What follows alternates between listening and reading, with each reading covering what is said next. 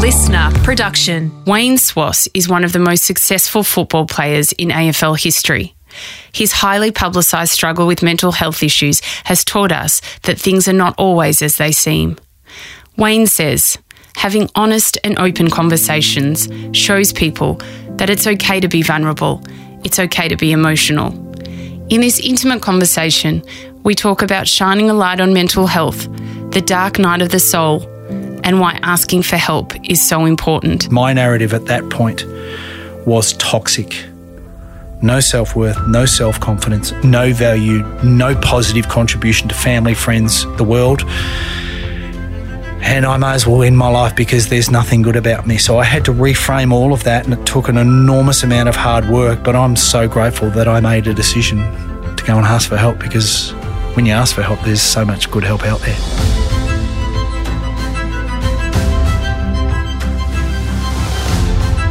I'm Sarah Grimberg, and this is A Life of Greatness. Working as a podcast and radio producer, I have been fortunate enough to cross paths with many intriguing people who have had a profound impact on me. In this series, I share stories and experiences from the people who have brought inspiration to my life, and hopefully yours too. Wayne Schwass was born in New Zealand and raised in Warrnambool, Western Victoria. Wayne's passion for mental health has led him to create the charity Pucker Up, a social enterprise and podcast focusing on emotional well-being and suicide prevention. Wayne is a highly intelligent visionary whose dedication to his work in the mental health space is inspiring. I started by asking Wayne, when did your battle with mental health begin? Well, officially it began 9th of August 1993, but when I look back, it probably started to impact my life around about the age of 18. I can go back to very early childhood memories where if mum and dad were upset, then I was a bad kid. And if they were happy, I was a good kid. And that tendency and some of those characteristics helped me become a very good football player. But at the same time, those characteristics led me to have unrealistic and unachievable expectations of myself. And what I've learned as I've got older is that it's unrealistic and it's unfair to expect that you're either going to be a complete success or you're a failure. I contributed to what I've gone through because my expectations were unrealistic. You have black and you have white, but then there's this varying shades of grey, and that's life. So I've had to learn that that's a better expectation, and that's a truer reflection of life, and that's how I try to live my life. But I can remember in my first 5 years of starting my career with North Melbourne Footy Club that if I wasn't named the best player in the paper every weekend, then I was nothing more than a failure. Is that something you imposed on yourself? Yeah, and that was the expectation that I had of myself. So I was looking for all of this external validation to try and fulfill myself internally that I was worthy and I was deserving. And unfortunately, I carried that through my entire football career. And that made the challenge all the more harder because, again, I wasn't meeting the expectations that I was placing on myself. And when I look back on my career, I'm very thankful. I had a great career and, I achieved quite a lot of success, but I still saw myself as a failure in a lot of areas. So what would happen in those weeks that you wouldn't be named the best player? I would absolutely punish myself on the training track. Absolutely punish myself. I had to prove to myself, but more importantly, prove to my coaches and my teammates that I was a good player and that I was deserving of their support and their acknowledgement. And then in amongst all of that, I was drinking excessively. So it was a perfect recipe for somebody to sabotage their self-esteem and self-confidence over a number of years, which I did, and I did really well. And so who was around you at that time? Well, I moved away when I was 17 from my family to pursue my career. And if I look back, that was a significant void that I never filled. I was around all of my teammates and all of my coaches. And I don't want that to be interpreted as though there's any responsibility directed at anybody else, because ultimately it was my responsibility. But I didn't have the checks and balances that helped me identify that there's an issue here. But the other thing that I've learned is that I had the environment, the education and the opportunities to become a better football player, which really helped me deal with stress in only one area of my life, and that was on a football ground. But I didn't have the emotional intelligence, the maturity, the confidence and the skills to identify that stress had started to impact my life and then begin to acknowledge it for what it was and go, okay, I need to go and do something about this. I had these overwhelming periods of sadness that would just come in like a mist off the sea. And for no rhyme or reason, I had no understanding why. I didn't know where it came from, but it would just sit. And it would sit with me for a couple of days or sometimes a week or whatever it might be. And then it would just move off. And I just started to get used to the fact, well, that's just life. It just happens. But what I didn't realise then that I do realise now that no, there were things that were happening in my life that I didn't have an ability to identify, to understand, but more importantly, do something about. Did you speak to anyone at the time, like your parents, about the fact that you would feel sad for long periods? No, because that's not what men do. My life is my book. One of the things that I've spent considerable time reflecting on, but also advocating, is men and young men are conditioned from an early age to behave a certain way and discouraged from behaving another way.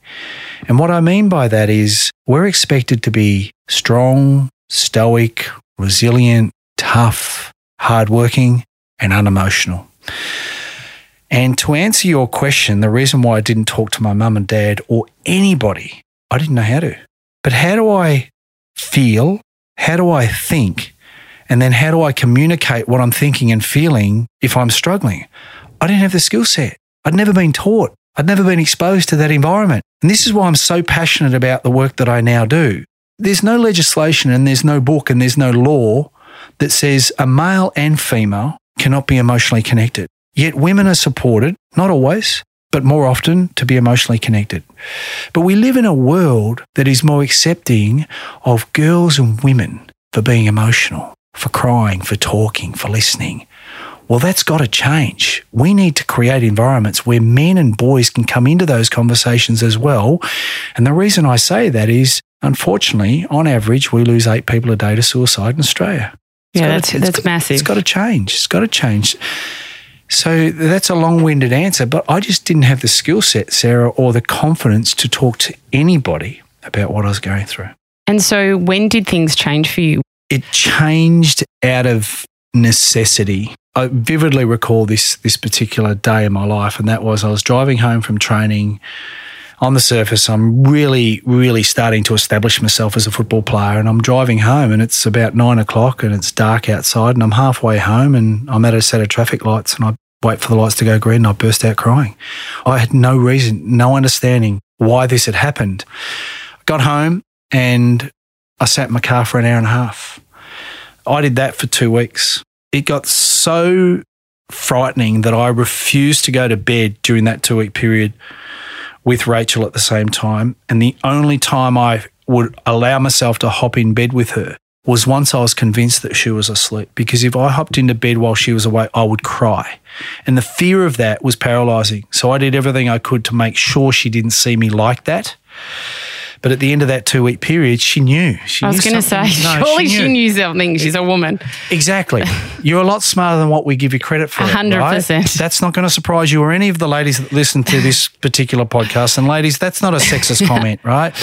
Because you have this thing called intuition. Yeah. You're connected at a deeper level in more areas, spiritually, emotionally, and physically. You just have that, right? Yeah. I've learned to appreciate that. There's quite a few men out there that are also the same. Yeah, correct. But they're outliers. It's not consistently across the male demographic. But Rach said to me at the end of the 2-week period, she sat me down and she goes, something's not right. I don't know what it is. But what we're going to do tomorrow, we're going to see the doctor. And he diagnosed me with depression. And that was the beginning of a journey that I've been on for 25 years. And so what happened when he diagnosed you with depression? What was going through your head? I didn't believe it because at that time, my uneducated view of mental health conditions was weak people or people with character flaws, not an AFL football player. I didn't believe it. I didn't want to believe it. And I actually said in the consultation with Harry and Rach, I said, give me 6 months off from football. I'll go away and deal with it and I'll come back. What I was really saying, I didn't realise it at the time, but now with the benefit of what I've gone through, what I was really saying to Harry was, I don't want to deal with this. I don't know how to deal with this. I want to run away from it. What did Harry say? Harry has an amazing empathetic capacity. So he made it very clear that no, we're going to keep training and we're going to keep playing. And together we'll find a way to work our way through the challenges. But the following day, everything in my physical and emotional universe was screaming at me when I was driving to training this day, do not go. You cannot front up to training because the moment you walk in the door, the secret's out. My teammates, my coaches, the staff will know. This was the story that I was telling myself. I managed to go in there, got changed, walked into Harry's room, closed the door, and I burst out crying. I said, mate, I can't do it. I don't want to do it. Let me go home. And I did this religiously every training session and game for the next 4 years. And in his nurturing, gentle way, he said, no, we're in this together and we're going to find a way to get through this today. And the fear of my teammates and my coaches seeing me cry was, I felt career ending. And I just remember looking for Harry and I saw Harry and he was in the middle of the ground. And I thought to myself, how am I going to get Harry's attention without bringing it attention to Dennis? I managed to do that. We went over to an area of the ground where other players and coaches weren't there. And he came over, he goes, mate, what's the matter? And I burst out crying. I said, Harry, I can't do this. I don't want to do it. Let me go home. Just let me go home. And I was begging him. And he turned to me, and I'll never forget it, and he just looked me in the face and he just said, do you trust me? And I turned to him and I said, what the hell has this got to do with what I'm going through now? He goes, do you trust me? I said, of course I do. He goes, then trust me that I know what I'm doing with your health. And from that moment, when he said that to me, whilst I'd lost all hope and value of myself, I always thought of him. And he was the person, as well as my fiance, that I didn't want to let down. And there were many times where I thought about ending my life as the option, but I kept coming back to what he said that day, and I thought I can't let him down. And I'm grateful for it. So when did you decide to tell the players and your coach? I never did. You never did? No, I hid it. I've had a lot of time to look at this. I played 282 league games. I was diagnosed after my 97th game of football.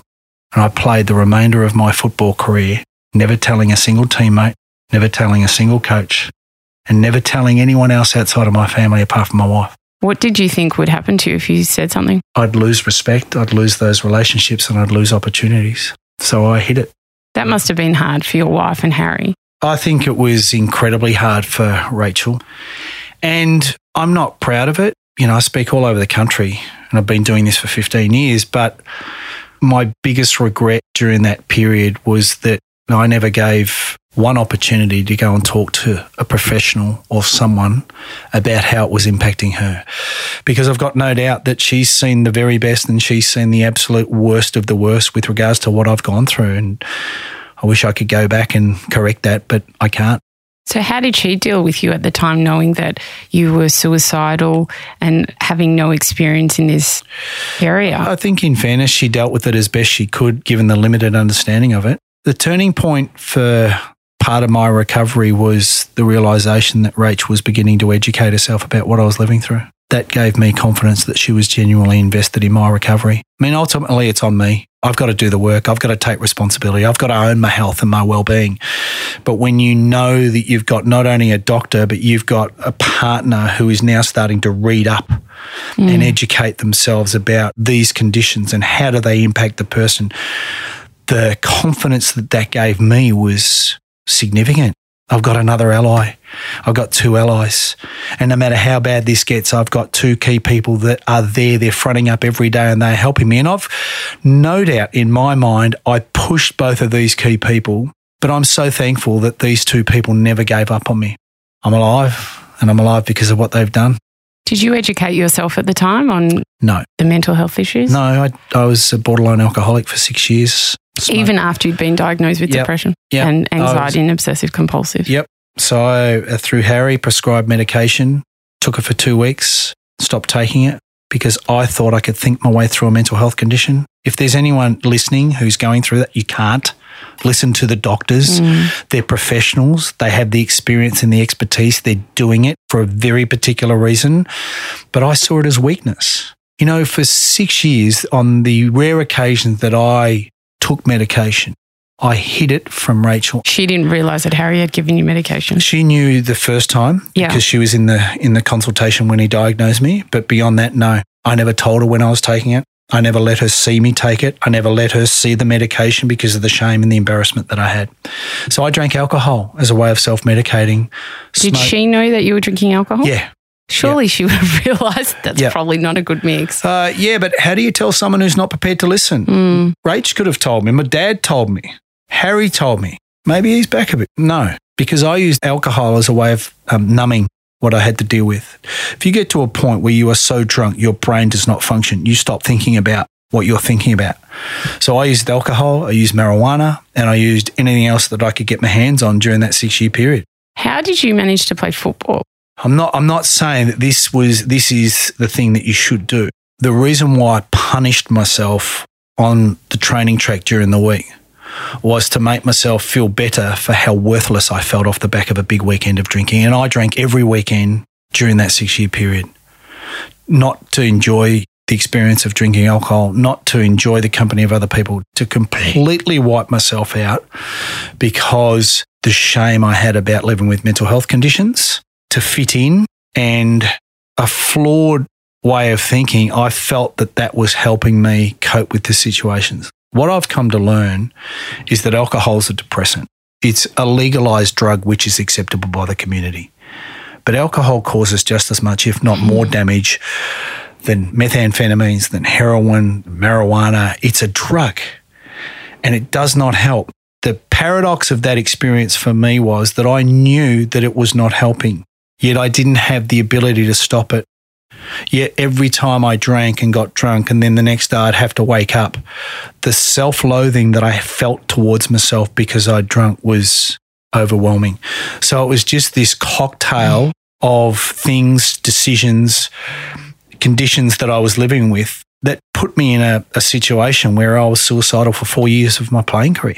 So when did everything change? The pivot moment in my life was I moved to Sydney, and in June of 1999, almost 6 years after being diagnosed, I've won Best and Fairest at North Melbourne. I'm a premiership player at North Melbourne. I moved to Sydney. I'm about to win another Best and Fairest in 1999, All-Australian for the only time in 1999. So on the surface, I'm achieving everything, but I foolishly thought that if I left North, I'd leave my conditions there. I'd go to Sydney, new environment, new people, new relationships, happy days. Well, it didn't work that way. So at the age of 29, I had an epiphany during a training session. It genuinely was an epiphany, and that was this realisation that I've done nothing to help myself. 6 years after being diagnosed, I've refused to accept it. I've refused to acknowledge it. I've refused to ask for help. I've done everything I could in my power to sabotage myself. And I realised at that moment during that training session, I've got to do something. I made a decision I wish I had made 6 years earlier. I finished training, walked in to the change rooms, walked into the doctor's rooms. Head doctor at Sydney now is Tom Cross. Closed the door, sat down, burst out crying and said, "Tom, I'm sick and this is what I'm living with and I need help. Can you help me?" And the first words he said, "Yes, and I will." And from that conversation, he put me in contact with an amazing lady psychiatrist in Sydney. 6 years after diagnosis, I had to then invest 4.5 years of my life working for the first 3 years every week with her to understand depression, anxiety, obsessive compulsive disorder, how these conditions impacted my life, what decisions were I making at the time that was compounding what I was living with, and effectively, how do I begin to develop an internal vocabulary and skill set that allows me to change the narrative? Because my narrative at that point was toxic. No self-worth, no self-confidence, no value, no positive contribution to family, friends, the world. And I may as well end my life because there's nothing good about me. So I had to reframe all of that, and it took an enormous amount of hard work, but I'm so grateful that I made a decision to go and ask for help, because when you ask for help, there's so much good help out there. And then after that, when did you decide to go public? I retired in 2002, and in October of 2005, my wife and I, Rach and I, were living back in Melbourne. The clarity with pivotal moments or days in my life is crystal clear. And this is another one of those examples. I came home one day, I was working in the media, I was beginning to establish myself in that industry again. And Rach asked me, "How are you?" And this is 12 years after I was diagnosed. And I said, "I'm really tired." She goes, "What do you mean?" I said, "I'm tired of the lie. She goes, explain that. I said, I've been lying to everybody bar you and 3 professionals about what I've lived with. I've got nothing left in my tank. She goes, good, I've been waiting for this. I said, what does that mean? She goes, we're going to get the family together. I said, no, we're not. No, can't do that. I hadn't even talked to my dad. Why hadn't you? How does a man talk to his dad about emotions and mental health conditions when you've never had a single conversation about emotions and feelings and vulnerabilities to your dad in your life by the age of 35 and a half? I love him. He's a great person. We have these conversations now. But the fear of me telling my dad what I went through, once people knew that I had mental health conditions, they'd see me as weak, they'd judge me, and they wouldn't want to be a part of my life. You felt that about your own dad? Yep. I was convinced. I never tested it. I just made all of these assumptions. If we were friends or family, if you knew, then you'd judge me, you'd see me as weak and you wouldn't have anything to do with me. So what I did for 12 years was I invested everything into making sure that I protected the things that I thought were more important. But that was at a great personal cost.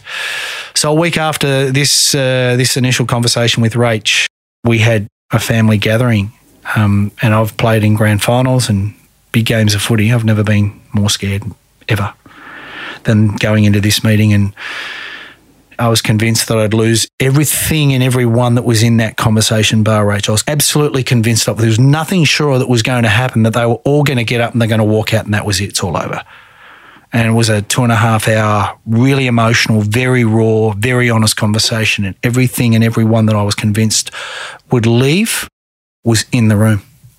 And I realised at that moment that the people that really care about you and genuinely love and support you, they may not completely understand it, but they'll be in your corner.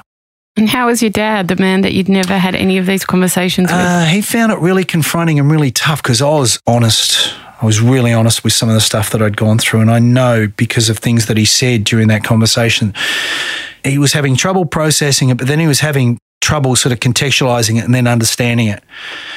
But 3 weeks later, he rang me on a Sunday morning and it was, I don't know, some ridiculous hour in the morning. He goes, you watching Channel 9? I said, Dad, I'm in bed. I go, what's on Channel 9? He goes, Rowena Wallace is on there talking about her experiences with mental health. It's bloody good. You should get up and watch it. I got off the phone and I realised, I said, you know what? He may not completely understand it, but in 3 short weeks, he's invested into trying to understand this so that he can help support me. And I love him, but I'm really proud of him because I know for a fact that he has helped people that he has worked with since we had that conversation who have been stressed, living with mental health conditions. He's been supportive. He's been encouraging. He's proactively begun to have conversations with people that he's worked with. He's helped them get help. So we make these wild assumptions without testing whether or not it's true or not. Again, I can't take the 12 years back. Geez, I wish I had talked to them so much earlier because from the date of diagnosis until that family meeting, there was not a single time where I was in the company of family and friends. It was one big lie to protect what I thought was more important. And how did that feel? Draining, fake, fraud, failure. I mean, the hardest thing is cracking a smile when you're not happy. I did it well. It is so draining, Sarah. Why do I choose to be very honest with what I've gone through? For 2 reasons. If I'm not honest about how I am and I'm investing my effort and energy into pretending, that's not helping me. So I choose not to do that anymore.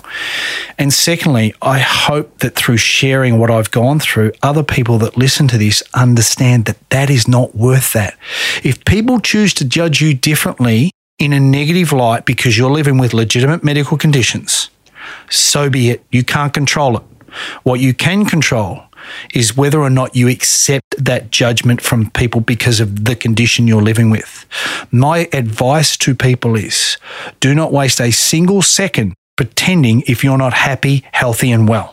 Don't think you've got to make other people feel that you're happy and healthy and well. You need to focus that on yourself. That might sound selfish, but that's what you need to do.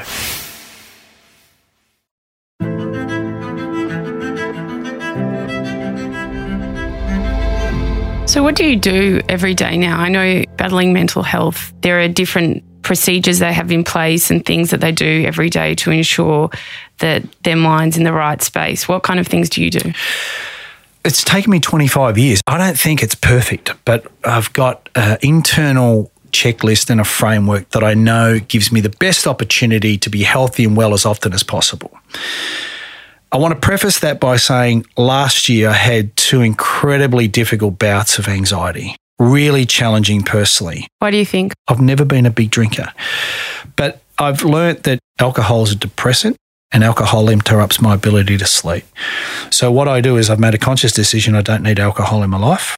That allows me to prioritise sleep, because if I don't get quality sleep, then I'm tired, I'm agitated, and if I've got those 2 ingredients, invariably I get this overwhelming sense of sadness, and that is the naked flame to me that, no, you're getting very close to another bout of anxiety. So I've developed this level of self-awareness. I can identify it and I can sit back and go, okay, I need to pause here for a moment. What's going on in my life, professionally and personally? What can I identify that could be contributing? And then I make those decisions to start to rebalance what I need to in my life. And I manage my way through that. Do you watch your thoughts? Yeah. I think we all need to. Yeah. The anxiety is the thing that I manage. Anxiety is being worried about the future. Yeah, worry about the future, worried about the past. No amount of guilt can change the past. I have to work my way through that. And no amount of stress about the future is going to change the future because it hasn't arrived. Yeah. So the only thing we can have any control over, if we can, is this moment right here. That's it. So developing an ability that allows us to be present in the moment is really important. So the anxiety is something that I manage ongoing. The thing that causes me the most distress is the obsessive compulsive disorder. I have had an ongoing challenge and journey with these intrusive thoughts about self-harm or harming other people. I've never hurt a single person in my life, except on a football field, but that's in a controlled environment. But I've had these disturbing thoughts of, harming other people that I love or harming complete strangers. And it's a real confronting experience because a thought will come. We have, on average, 70,000 thoughts a day. Yeah. It's extraordinary. I know. What comes in and out our brains. And half of it's dribble. Yeah, well, vast majority of it's dribble, right? But I can have one intrusive thought about harming myself or another person. And what I have to challenge myself and try to not default to is what I did for a long period of time. Pick the phone up, ring Rach. I've just had a thought about hurting somebody. Do you think it's real? Am I going to do it? So when those thoughts come in, I've got to be really vigilant to make sure, no, if I feed into the thought starts to have more meaning, which then means it starts to replay itself in my mind. If I pick the phone up and I ring Rachel, I'm validating the thought. I'm giving more power, more importance, more significance to that thought process. We have good and bad thoughts every single day. I've never harmed or hurt another person, ever. Yet I've grappled with those intrusive thoughts for a long time and they bother me the most. And so do you speak to someone about that? Well, it's interesting because I sat down with Harry. I said, I'd like you to find somebody that I can go and talk to because I think that I'd like to do some more work. And tell me, did kids change you? Did they change me? Yes. It helped shift my view of my life from the point of view that it was very self-centered. It's about what you do and your relationship, and that's about it. But when you have kids, they're dependent on you, so their safety, their health, their development, maturity is all reliant on you. But I can also say I don't know of anything else that is more challenging and harder than being a parent. Oh, for sure. And there was a period where I felt tremendous guilt because I felt responsible that our girls were dealing with some mental health conditions. And I think as well, having kids, it's a reflection on yourself. It's like constantly showing you a mirror, and you don't want to make the mistakes that maybe were made when you were young. That's an interesting thing that you raised, Sarah, because I'm trying to help reframe the narrative around this topic of masculinity. And this has never been more important because what we actually do is we are shaming people into disconnecting emotionally. And when people are under emotional stress, if we don't foster and encourage people to have the full suite of emotions, that when they're under emotional stress, they'll do what I did, nothing. We get into crisis. And when we get into crisis, one of the outcomes of people being in crisis is tragically they take their life. So I've taken my life lessons and I have never, nor will I ever say to my son who's 12, any of those things that were said to me. He's getting to an interesting age. Yet I make it a priority to proactively have conversations with him and I alone about emotions, feelings, talking, and this skill which is crying. I talk to him every week or every second week because I want him to understand that these are conversations that boys and girls with their mum and dad can and should be talking about. Because if I can foster that connection with him so that he understands that it's just normal. I can be happy, I can be frustrated, I can be angry, I can be sad and I can cry. And that's normal for a boy, that at some point when life wants to sit him on his bum, he knows he can talk, he can cry, he can ask for help, and he can be supported and loved unconditionally. That's the greatest opportunity and responsibility I have to all of my kids, but especially my son, because I want him to be emotionally connected. And how did everything start with Pucker Up? How did you go from not saying a word to anyone about anything, telling a couple of people, to then having this amazing, amazing company that you run that does, absolutely beautiful things? Well, thank you. Pucker Up is a reincarnation of a charity that I created in 2006. So I went public in 2006. There's a part of me that just wants to help other people. So we created a not-for-profit. We delivered preventative education programs in secondary schools here in Melbourne for 5 years. And unfortunately, the funding model in Australia is really prohibitive. So we closed that down, continued working in the media. And 2.5 years ago, I decided to do this crazy cycling challenge, which is called Everesting. So that is riding continuously up and down the same climb or hill or mountain to ride the equivalent of Mount Everest. So it took me 24 hours. It was non-stop. And during that 24-hour experience, my old chairman, who's been a mentor of mine, came out twice during that 24-hour period and saw what I was willing to do physically and emotionally for myself. Off the back of achieving the challenge, his company invested into creating Pucker Up. He's now the chairman again. I wake up every day committed to this passionately because I have an opportunity to have a positive impact in another person's life.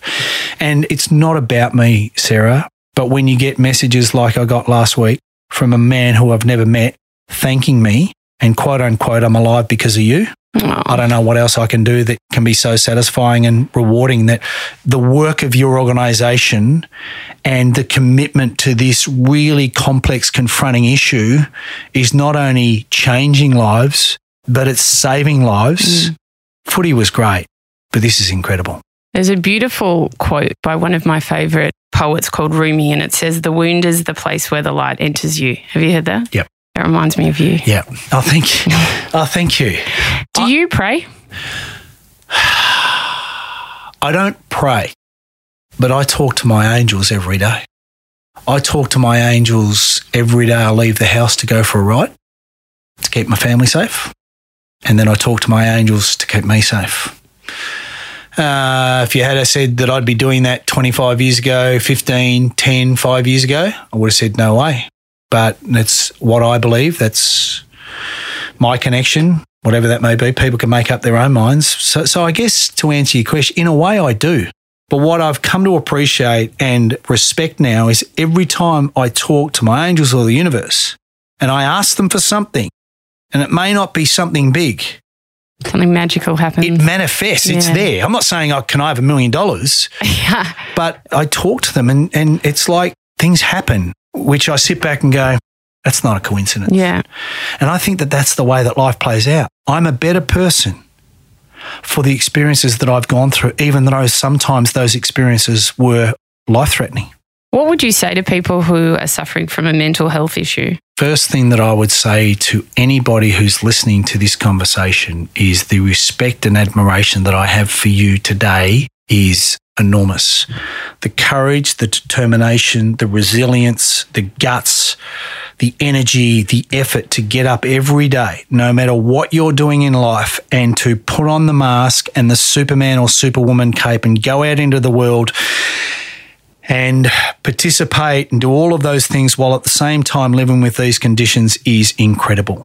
The second thing that I would say, if nothing else, don't make the mistakes that I made any longer than I did. If you haven't asked for help, ask for help, because your health, your well-being and your happiness is dependent on it.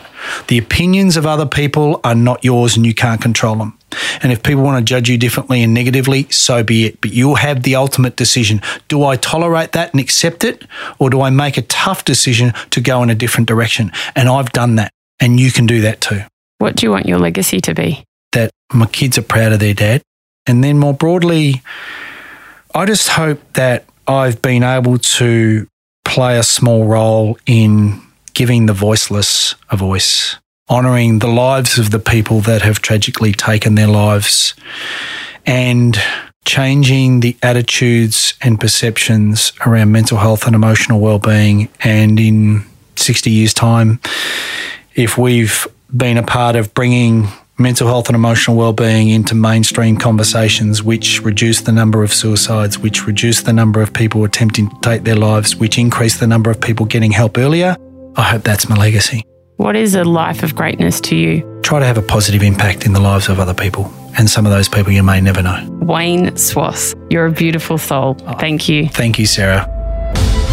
If you've enjoyed this episode, then I'd love you to join my community on Instagram at Sarah Grimberg, where we post videos and behind-the-scenes footage of each recording. You can also join my private Facebook group, Live Life Greatly, where we discuss the content in this episode and many more, as well as give advice and tips on how to live a life of love and meaning. To purchase my ebook, Finding Greatness, head to sarahgrimberg.com. And if you love what you heard, then we'd love you to hit subscribe on Apple Podcasts or your favourite podcast app and leave a 5-star review. It will help us share this wisdom with others. A Life of Greatness's executive producer is me, Sarah Grimberg. Audio producers Matt Nikolic and Darcy Thompson. Special thanks to Grant Tothill for bringing this dream to life. For more episodes, search A Life of Greatness podcast, download the new Listener app now, and listen for free. Listener.